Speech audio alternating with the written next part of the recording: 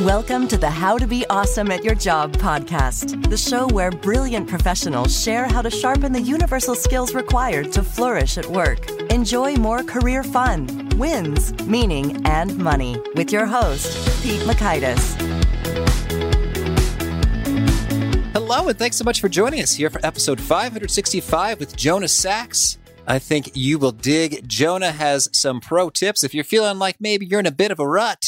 I've been feeling that way a little bit here and there over these pretty crazy weeks. Jonah's got some tips for that and more. So you'll learn 1, why the experts are often the most unreliable. 2, how to make any task more exciting and engaging. And 3, how to turn anxiety into fuel for creativity. So if you want to check out the show notes or the transcript or the links to apps we've referenced, visit awesomeatyourjob.com/F565 or simply tap and expand the episode notes or description in your current podcast app player. Although some podcast app players don't have clickable links, despite our best efforts.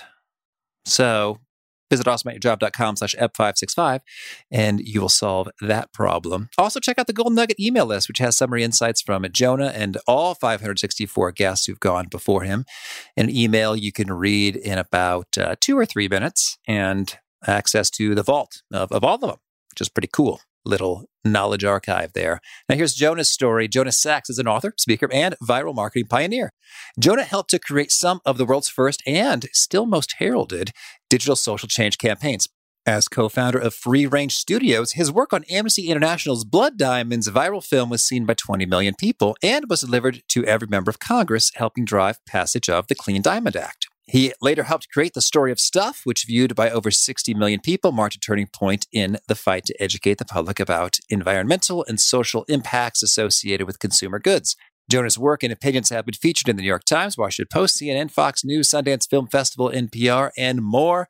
Sachs also pens a column for Fast Company, which named him one of today's 50 most influential social innovators. Big thanks to Jonah for sharing his wisdom with us, and big thanks to our sponsors. Check them out.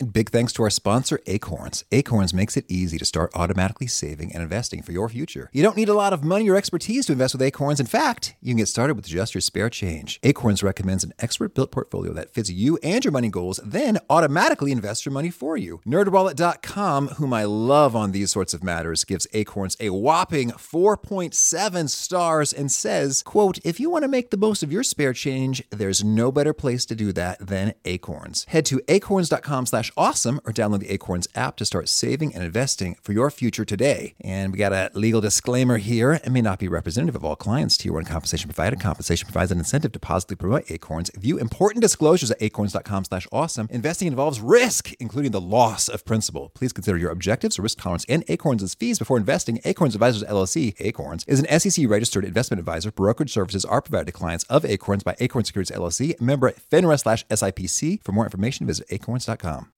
Now, here's Jonah. Jonah, thanks for joining us here on the How to Be Awesome at Your Job podcast.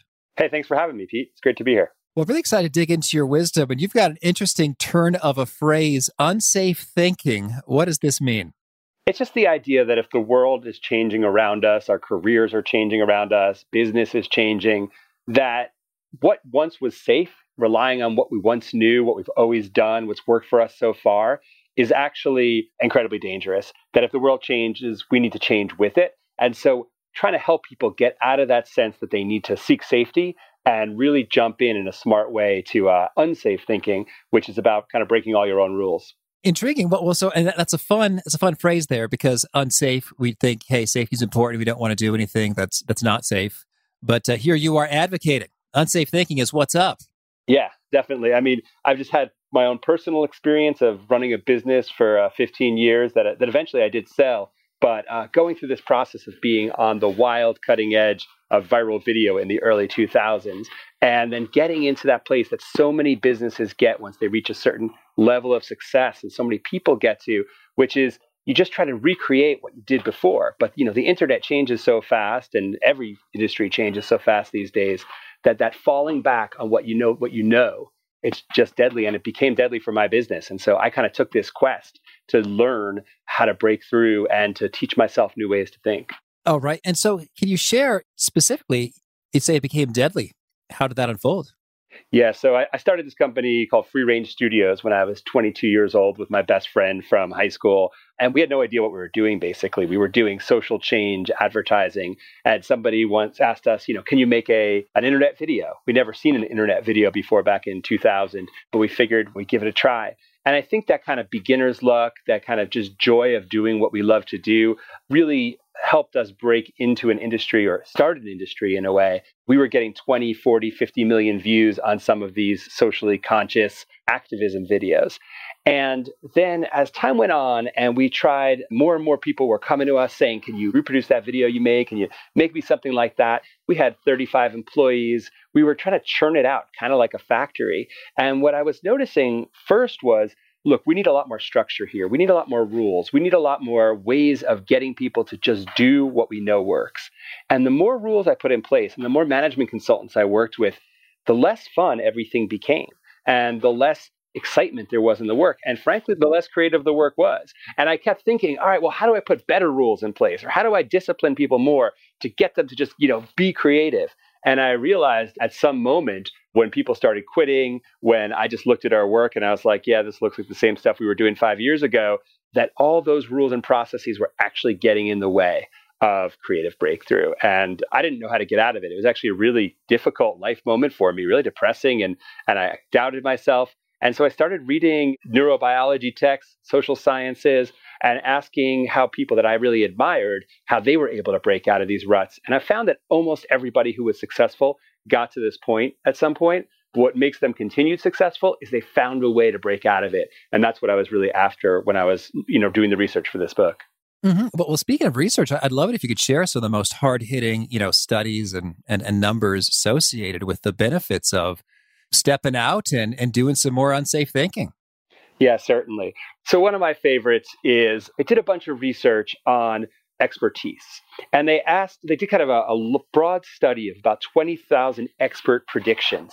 And they found that the most vaunted experts over 10 years in each of their fields, in business, in politics, in invention, in business, were worse than dart-throwing monkeys at predicting what was going to happen in the future. So they were worse than random chance at making predictions. And how could that be? Well, they went a level deeper and they found that the more you were quoted on TV, the more social currency you had, the more likely you were to actually be even more wrong than your average expert. So experts tend to be less accurate in making predictions than someone who's just a complete beginner in many fields when the world is changing quickly around them. Not only that, the worst thing you can do is believe yourself to be an expert. Once you believe you're an expert, then you get even more stupid. So they showed, in a couple of controlled studies, they showed that people who first said that they knew a lot about financial terms primed themselves to then say that they knew what the meaning of fake financial terms were. So they would ask them a bunch of terms and say, are you familiar with all these terms? Oh, yeah. And then some of them were completely fake. The people who claimed that they knew more were the ones who were fooling themselves into believing and too proud to say, oh, I've never heard of that. So basically, as we gain expertise, we gain also the ability to have impact in our field. And so we start to move up this curve of impact and quality. But at a certain point, most people start to go back down. It's kind of an inverted U. And you get to the top of that U the minute you believe that you've become an expert. And so what I learned from that is that you have to break out of that sense that you know what you're doing. You have to break out of that sense of clinging to what you bring to the table, what maybe people are paying you for. They're looking for expertise, right? So they're paying you to have the answers. Really, in a world that's changing quickly, you have to have more questions. And so I looked for research on how that actually works. How do you actually break yourself out of that expert's trap? And there's a couple things that do that. One is kind of humiliating yourself, getting used to the idea of acting and showing yourself to be a beginner and to be an explorer rather than an expert. I tell the story of a CEO of a 56,000 person company. The company was going kind of down the tube when he was brought in. He knew he didn't have the answers for it. He brought together 5,000 of his employees in an arena. And this is in India, where kind of CEOs are known to be sort of emperors in a way, or thought to be. And instead of giving his presentation, he started doing this Bollywood dance. And he was kind of a heavy, middle-aged guy. He's sweating profusely. He's a terrible dancer. And the arena's kind of rocking, but no one's dancing with him. And by the end, everyone's kind of laughing and wondering what's going on. And he kind of just sits down and he starts to give the presentation. And he basically said from that moment, he was able to pull himself down off that pedestal. He was able to admit that he didn't have all the answers. He was actually asked by the employees then to go to give the same presentation to everyone in the company. So when you do whatever you have to break that sense that you stand above, you start to break that expert's trap. Other things you can do is engaging in fields where you know nothing. We're so specialized these days in our work, and we're so desiring to kind of keep going where we know. If you break out and I take singing lessons. It's something I'm terrible at, but I do it because I begin to get more creative by stepping into a field in which I have no expertise. People who live abroad for 6 months are shown to be more creative than people who haven't had those experiences. So the whole takeaway from that piece of research, which I really loved, was stop thinking of yourself as an expert, start thinking of yourself as an explorer. And the weird thing about it is that when you do that, you will find that people who follow you will not have less confidence in you. There's a lot of studies now that show that people prefer leaders who are humble and self-effacing to those who act like they have all the answers. Oh boy, there's so much good stuff in there. And that really resonates in terms of like experts and predictions. Like, I can't help but shake my head when I'm reading like financial prediction stuff. It's just like, I mean, you sound smart because you're using all the words and you have a theory and, it kind of adds up that, okay, that theory might indeed result in those financial results. But in practice, it's like Back to the Future or something. It's like, if you could really predict like that, you would just be crazy rich. And it's unrealistic. Right. That is true. That is true. So, okay. Well, so then that's really interesting. Those people wouldn't have to be writing books. Oh, right. Well, so that's great in terms of, especially when you think you're the expert, then you're in even more trouble because you're not, I guess, seeking the disconfirmatory, is that a word? the evidence that goes against the expertise and prediction. Yep, disconfirmatory, exactly. That's there. Exactly. Well, then let's get into it in terms of how should we go about building in the practices so we're engaging in unsafe thinking and reaching wise decisions as frequently as possible. Yeah, well, the book is a long, long exploration of how we do that with kind of 6 or 7 main areas we can do it in. And, I can jump to a couple more of the ways that we start actually stepping into those practices. Before we do, I do want to also say that we live in a world now where this has also become this sort of negative feeling about experts in certain realms, where I'm not arguing for the idea that, for instance, in the middle of this COVID crisis, we shouldn't listen to what doctors and scientists have to say. We still, of course, live in a world where gaining information, education, understanding your environment is incredibly important. It's just that even those doctors and experts perform better when they don't hold themselves up to have all the answers, when they're constantly in that curious mode. So I'm not saying, just go listen to your uncle about what to do to treat a pandemic. But I am saying that the more humble you are as an expert, the more flexible you're going to be out in your environment. But yeah, let's look at a couple other things that we can do to be more creative and to be more flexible in our thinking. One thing that I found that I thought was just incredibly fascinating and really helped me break out of a few of my traps was this idea of attuning the level of challenge that you have to the level of competency you have. And that's so often what gets us stuck. When we reach an impasse and we want to fall back on what we've always known and we find it's not working, that's often because our skills are not perfectly tuned yet to the challenge that we're taking on. So if you want to really understand this, you look at kind of motivation, right? And there's been a lot of work done on motivation, and you've probably heard some of the stuff about intrinsic versus extrinsic motivation. They used to think that people were only motivated by rewards like getting raises, making more money, status, all that kind of stuff.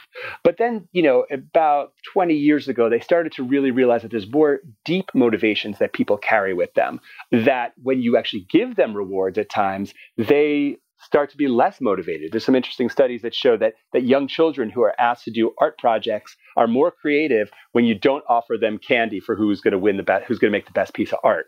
So that's called, intrinsic motivation. But we often run out of intrinsic motivation when the going gets tough. And that's when we go back to our stereotypical thinking. And that's when we begin to really fail. So where do you draw that motivation from? Well, usually we think of intrinsic motivation coming from things like, I have a passion for the work that I'm doing. I'm an artist or I'm an inventor.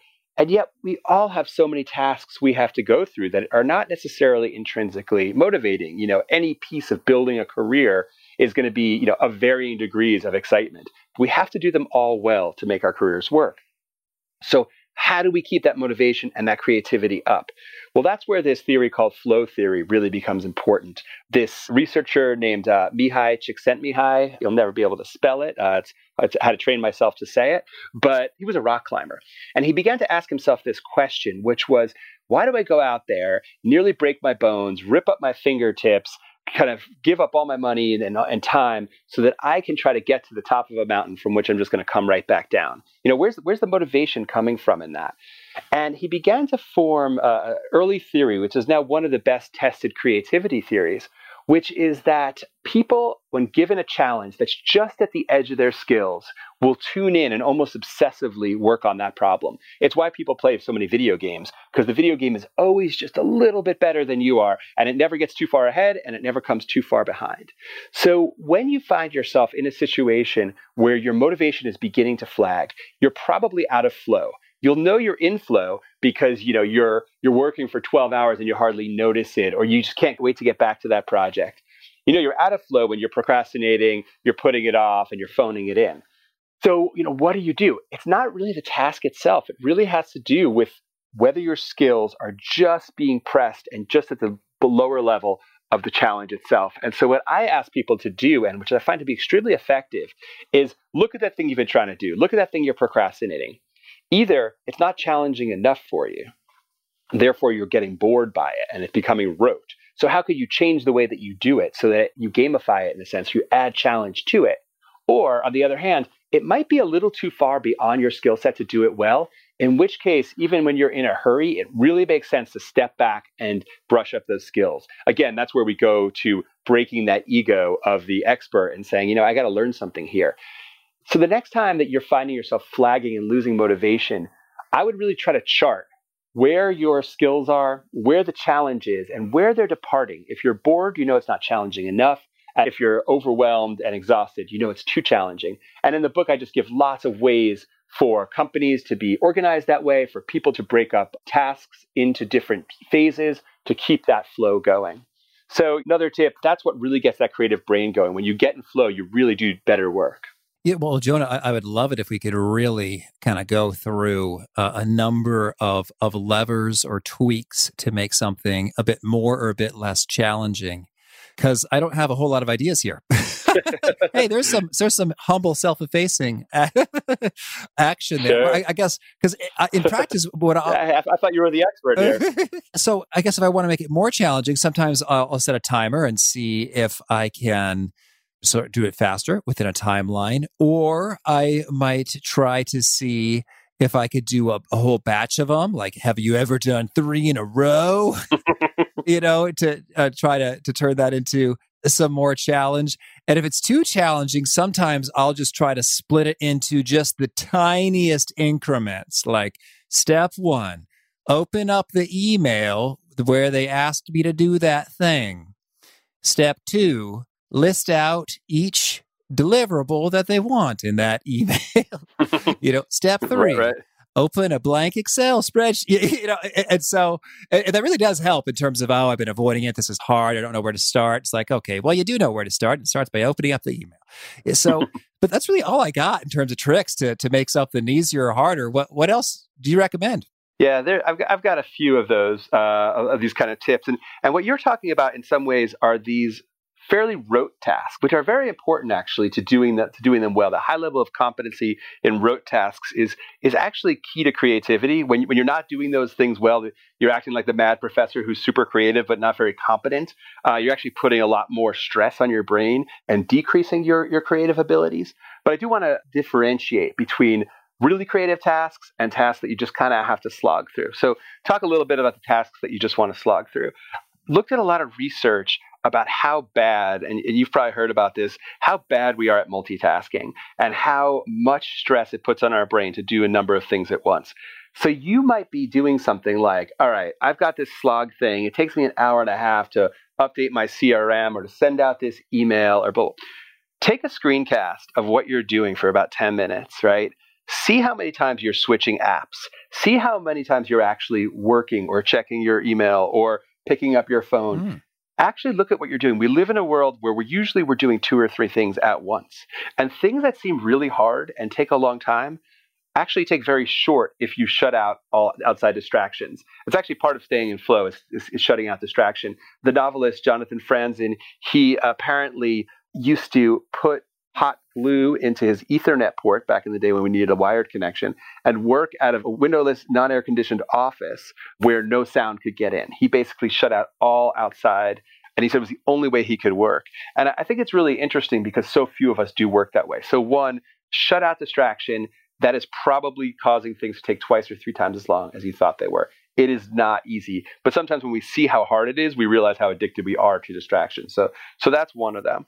Another one is to break up, just like you're saying, break things down into tasks. Some things, smaller tasks, the creative side of your tasks require intrinsic motivation, and you don't really need to get rewarded for that. You kind of want to isolate the parts of the task that you really enjoy. And like I say, if there are parts of the creative side, if you need more inspiration or training, give yourself that time because sometimes we need to up that ability. But other things that have been shown to really work are to think about a problem very directly and hard for about 15 to 20 minutes. Make sure you have all the the parameters of the problem, and then go for a walk, take a shower, take a nap, step away from it. It's usually the background processing in your mind that will come up with original ideas when you've run out of other ideas. Because what happens in that first 15, 20 minutes, the most obvious solutions come forth. And then it's when you let your mind rest that new ideas. So for the more creative ideas and more creative tasks, I recommend this sort of on-again, off-again bursts of creativity and focus and then open-minded searching for solution searching. And then finally, because again, we could go on all day just about this one piece of it, but there's a lot of research to suggest that some tasks really do require external motivators. And so sometimes you have to treat yourself like a parent if you're really procrastinating and say, I'm going to give you that cookie, or I'm going to let you watch that TV, or I'm going to give you that reward if you do these 3 things, and set small goals for yourself and give yourself small rewards. A lot of people report like having that little treat at the end is a strong signal to their brain and a strong dopamine hit that makes the task not as hard as it once seemed. So these are all kind of ways essentially of managing energy through the long task of doing things that are hard, as opposed to just reverting to going back and doing the things that are easy. I can tell you that if your main mode of operation is to always work on the things that are easy for you, you are basically atrophying at your desk, and it won't be long until you're way underperforming your potential. Yep, certainly. And that really connects there in terms of it can feel unsafe to do the thing that's really hard and you're not quite sure you could do. But it's so essential to do that. I want to follow up on the point you made that certain tasks really can benefit from, treating yourself like a child or hey, there's going to be a treat if you do this. What are the sorts of tasks that seem to benefit most from that reward, treat, carrot action? Yeah, those tend to be the more rote, less creative, left brain type of tasks. So you have to do things very precisely. You know how to do them. They're difficult only in that they take attention and they take diligence. Those are things that tend to do better. And if you're working with employees too, those are the kind of things you want to give people extrinsic motivations to do. Clean something thoroughly. Clean out, or whether that's a bathroom or a database. Make sure that we have received all our receipts and accounted for them. Those are the kind of things that you want to give external motivation for, because there's really not that much excitement from a job well done. You're just expected to do it well and you have to, but there's no real intrinsic joy in doing it.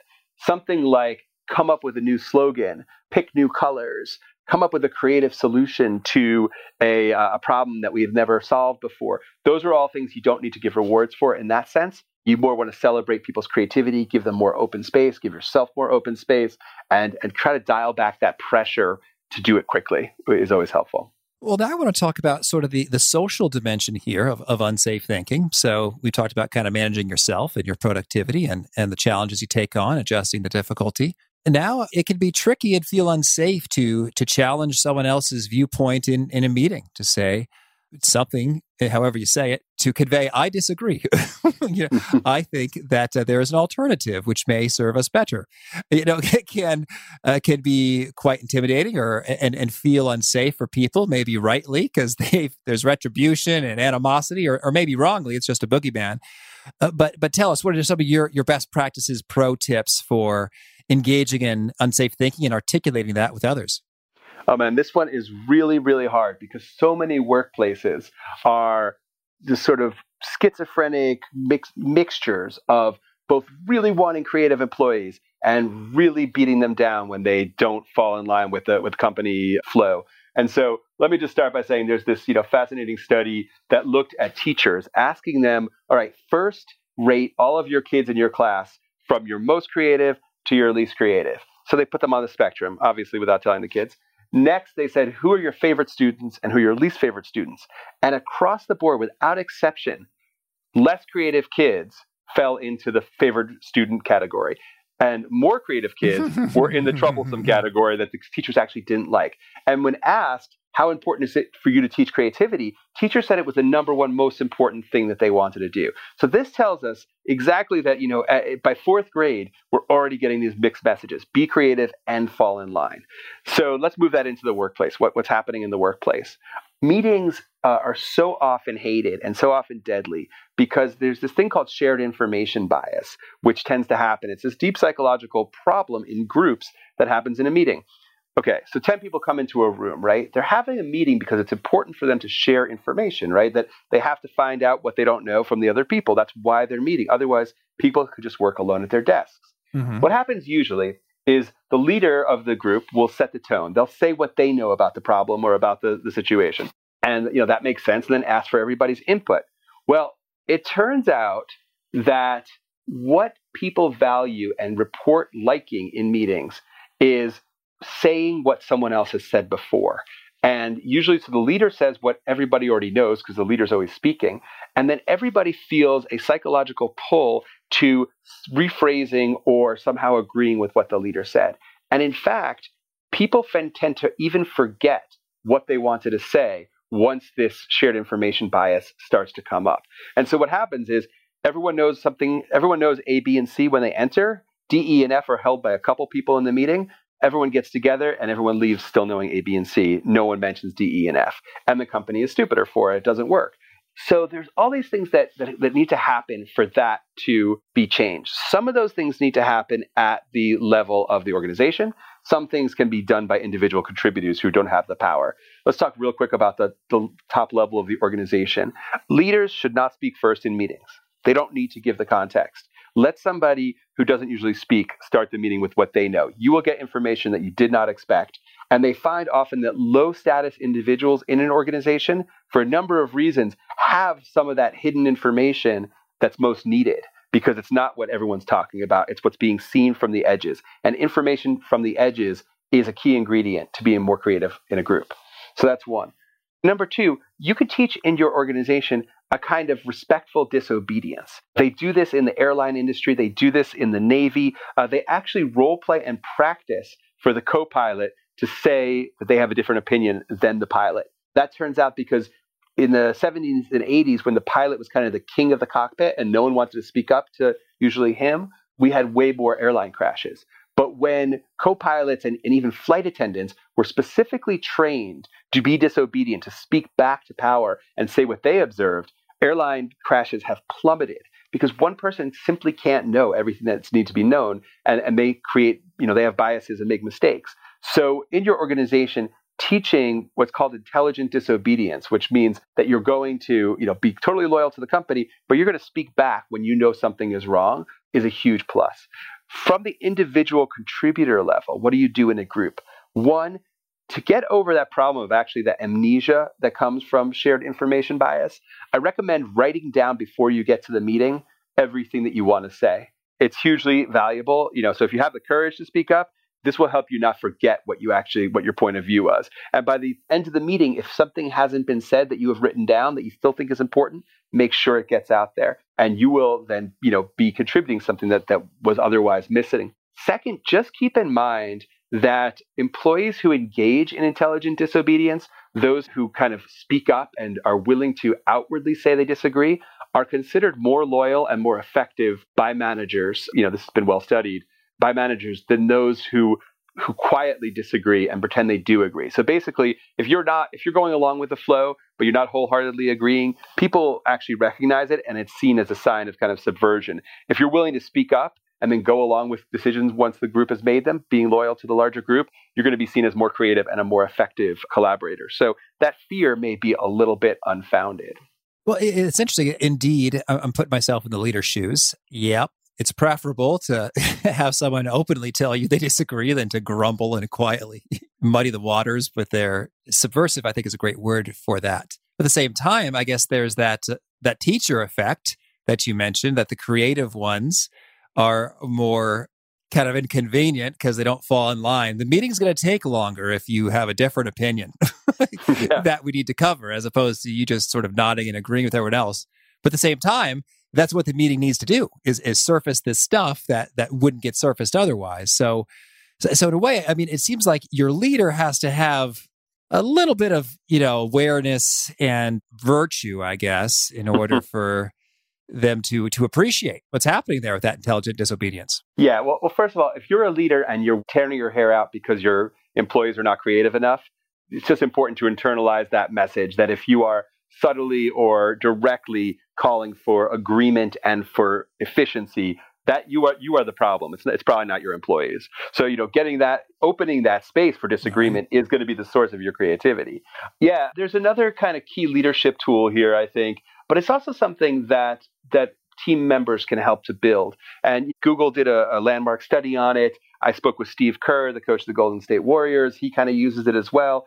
And it's kind of a little bit counterintuitive when you think about unsafe thinking. Turns out the most unsafe workplaces, the ones that are the most creative and willing to think outside the box, are the ones that provide the most psychological safety to people within that group. And I know that sounds crazy, but what I'm trying to say here is that if everyone feels a sense of belonging, if they feel that their job is protected and they feel that they matter to the team, they are more likely to be able to go against the grain, to say the things that might sound crazy, to open up their mouth when they see things are going wrong. There's this great studies of you could judge a company's creativity by setting up a prediction market. So see how often people are agreeing with what the CEO says when you're actually asking them in front of the CEO, do you agree? But then have a side market where people bet on whether the outcomes of the choices are going to work or not. And you're going to get the real opinion. So prediction markets is actually a better way to know if people agree with you than just kind of asking them. But if you create a sense of psychological safety, you don't need that kind of output. You get to say, look, in this arena of creativity, everybody's equal. We fight it out. We go crazy. We are willing to look at ideas. And when you fail, we don't punish you. We reward smart risk rather than just success. Then you'll find people are willing to start taking those chances. Now, you don't want absolute chaos. That's why it's very important for groups to be cohesive when they move out of that exploratory phase and into the execution phase. But in exploratory phases, take a look at, are you building psychological safety within your organization? There are lots of tools for doing that. And again, that's how Steve Kerr, when he got to the Golden State Warriors, kind of unlocked all the creative potential of that team to take them to 5 NBA championships in a row, was by first setting up psychological safety in the locker room so they could get more unsafe on the court. And he kind of walked me through that. And I tell that story in the book. Beautiful. Well, tell me anything else you want to make sure to mention before we shift gears and hear about some of your favorite things. I guess I'll just say that one of the things that I found most fascinating has to do with the real psychological mechanisms. And this is just kind of one more tip that I think is helpful when you understand this. I came to understand something that I call the safe thinking cycle. So what happens is the world changes around us, and that creates a certain amount of anxiety. What we're doing is no longer working. We sense it because we've stepped up into a new position and we're not quite able to perform in it yet. We need to learn more, or what we're doing no longer works, or there's a new competitor in the space, or anything like that. We get a signal of anxiety. Now, we're programmed by evolution to see anxiety as a threat to our bodies, basically. With anxiety out in the African savannah would mean that there was an animal about to eat you. And in those cases, what happens naturally from anxiety is that our peripheral vision shuts down, our non-essential bodily functions begin to slow down, and we really fall back on what we know works. So we take what's called stereotypical actions. So anxiety will first lead to this sense of like, okay, I got to do something differently. But by the time you start thinking what to do differently, you're programmed by evolution to fall back and do something expedient and safe. And then things get worse because you haven't reacted to the stimulus. And the cycle just repeats and repeats and repeats. And so that's where most people find themselves, more and more stressed out. And the more stressed out you are, the less likely you are to take new and creative actions. The way to break this cycle is not to respond differently or to force yourself to respond differently. It's actually to reframe what anxiety means. And this has been a really fascinating look at for me into sort of a whole bunch of different, both kind of biological science and psychological science. But people who effectively break this cycle are those who tell themselves that anxiety is not a signal of danger, but a signal that they're on their creative edge. So if what you're doing is moving away from situations that cause anxiety, you're actually creating further and further anxiety. And there's a lot of psychological research that shows the more we concentrate on avoiding a feeling, the more we're going to have it. The more you move towards that anxiety and say, okay, that anxiety is a signal that I should move toward it, not away. That is where we can experience the anxiety and then take new action in its face. So, was very counterintuitive to me. Nobody likes that feeling of anxiety, but if you can take it as a signal that you're in your creative zone, when you feel it, that can really reshape your relationship to the creative thinking cycle. Well, that's really good. And I think we might characterize anxiety all the more broadly, not just the, oh crap, something terrible is going to happen sensation, but I guess maybe also like think about just sort of learning and growth mindset stuff. It's just sort of in terms of awkward or dread, like, I'm not any good at this. Oh, I feel stupid. It's like that whole family of unpleasant feelings you can associate to, oh, I'm at the edge of creativity or of growth or of breakthrough, as opposed to, oh, this is a thing to retreat from. Yeah, for sure. The things that are like worth doing but don't make you anxious are the things that you have been doing for a really long time, probably, for a decade. So the first time you give a speech in public, you might feel terrified. Once you've given that talk 20 times, you don't feel scared anymore. If all you're doing is giving that same talk again and again and again, your days are kind of numbered. So it's great to fall back on the things that we know and we know we can do well. I would say give yourself at least 15 to 25% of your time, though, doing things that you suck at, and that will make you just a much better, more flexible thinker. All right. Well, now could you share with us a favorite quote, something you find inspiring? I still love the bumper sticker. I don't know who even said it, but don't believe everything you think always makes me smile. And I kind of take that as a motto for myself. Thank you. And how about a favorite study or experiment or bit of research? I looked at a study that showed that people, when given a chance between feeling medium level electric shocks and being bored, would usually after about 10 minutes choose the electric shocks. So when they put people into a white plain room and said, you can have the electric shock and leave, or you can stay for another 10 minutes, people mostly took the electric shock. And just amazing to me. I think probably 100 years ago, 50 years ago, maybe even 25 years ago, we were pretty good at sitting with ourselves and sitting with our own feelings and ideas. The fact that we're at a place where most of us would rather be in pain than quiet is definitely a sign that there's a lot of white space and a lot of opportunity for those who can be a little bit more mindful and take their time through processes and be in that zone where creativity arises, which is in that quiet zone. And how about a favorite book? Well, I'm reading right now a book called Station 11. It's a post-pandemic science fiction book about a future in post-pandemic. And sitting through a pandemic right now, I'm kind of enjoying its beauty and its quiet, looking at what the world sometimes becomes. And a favorite tool, something that helps you be awesome at your job? I have been really appreciating using Asana lately. It's a fantastic product and helps me organize the millions of tasks that I try to keep. And I've tried many, many different tools and have really struggled to use one again and again. I'm on kind of month 18 now with it, and I find that it's really sticking. So that's my tool. And how about a favorite habit? I think I mentioned the one that I'm most excited about, which is doing things that I'm bad at and staying out of my comfort zone. So continuing to press, although I am not improving as fast as I'd like, continuing to press on my singing is my latest habit that I'm trying to stay in. And how about a favorite nugget, something that you share that really seems to connect and resonate with folks and they quote it back to you often? I find that the thing that most gets quoted back to me from my work actually comes from my first book, Winning the Story Wars. Maybe it's because it's been out for so long, but I kind of had 3 key tips for how to communicate and to how to build your own personal brand and tell stories. And that was be interesting, tell the truth, and live the truth. And that gets repeated back to me as a sort of 3 pillars in life that are always worth following. And if folks want to learn more or get in touch, where would you point them? JonahSachs.com. All right. And do you have a final challenge or call to action for folks seeking to be awesome at their jobs? Yeah, I would just say it all really comes down to move towards the things that scare you, get out of your comfort zone. And if you've been saying that you're going to do things differently, start doing something different today. All right. Jonah, this has been a treat. Thank you, and keep on rocking. All right. Great talking.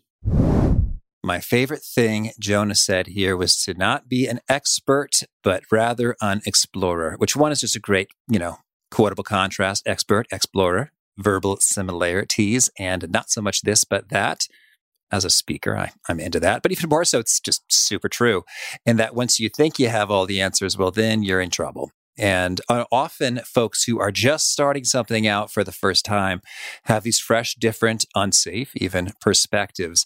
And I've had just some really cool conversations about things that I guess I thought I knew a lot about, talking to someone who's new at that thing. I was like, oh, hey, you doing this? Yeah. How's that going? Oh, well, we're doing it this way. I was like, really? But what about this issue? Like, yeah, we were worried about that issue, but really only about 4% of the time has that ever come up. I was like, really? You've changed my thinking, because I took the time to explore. So valuable stuff from Jonah. Again, the show notes, the transcript, the links to items we've referenced are at awesomeatyourjob.com/ep565. If you haven't already, I hope you'll push subscribe to catch our next guest. It's Mike Michalowicz. He is talking about what to fix next, some help thinking about prioritization in tasks and organizations. Hope to catch you there, and peace. Thanks for listening. To get the most out of the show, we recommend 2 key things. First, check out the extra resources at awesomeatyourjob.com. You can find this episode's transcript and links, as well as the perfect episode for your situation. You can search the full text transcripts of hundreds of episodes or explore episodes tagged by topic and competency covered. Second, subscribe to the podcast and get future episodes automatically. You can subscribe by telling Siri and several other smartphones and speakers, subscribe to the How to Be Awesome at Your Job podcast, or by tapping subscribe in your podcast player of choice. If you'd like some extra help figuring out podcasts and how subscriptions work, visit awesomeatyourjob.com/subscribe for guidance. Hope to catch you on the next episode of How to Be Awesome at Your Job.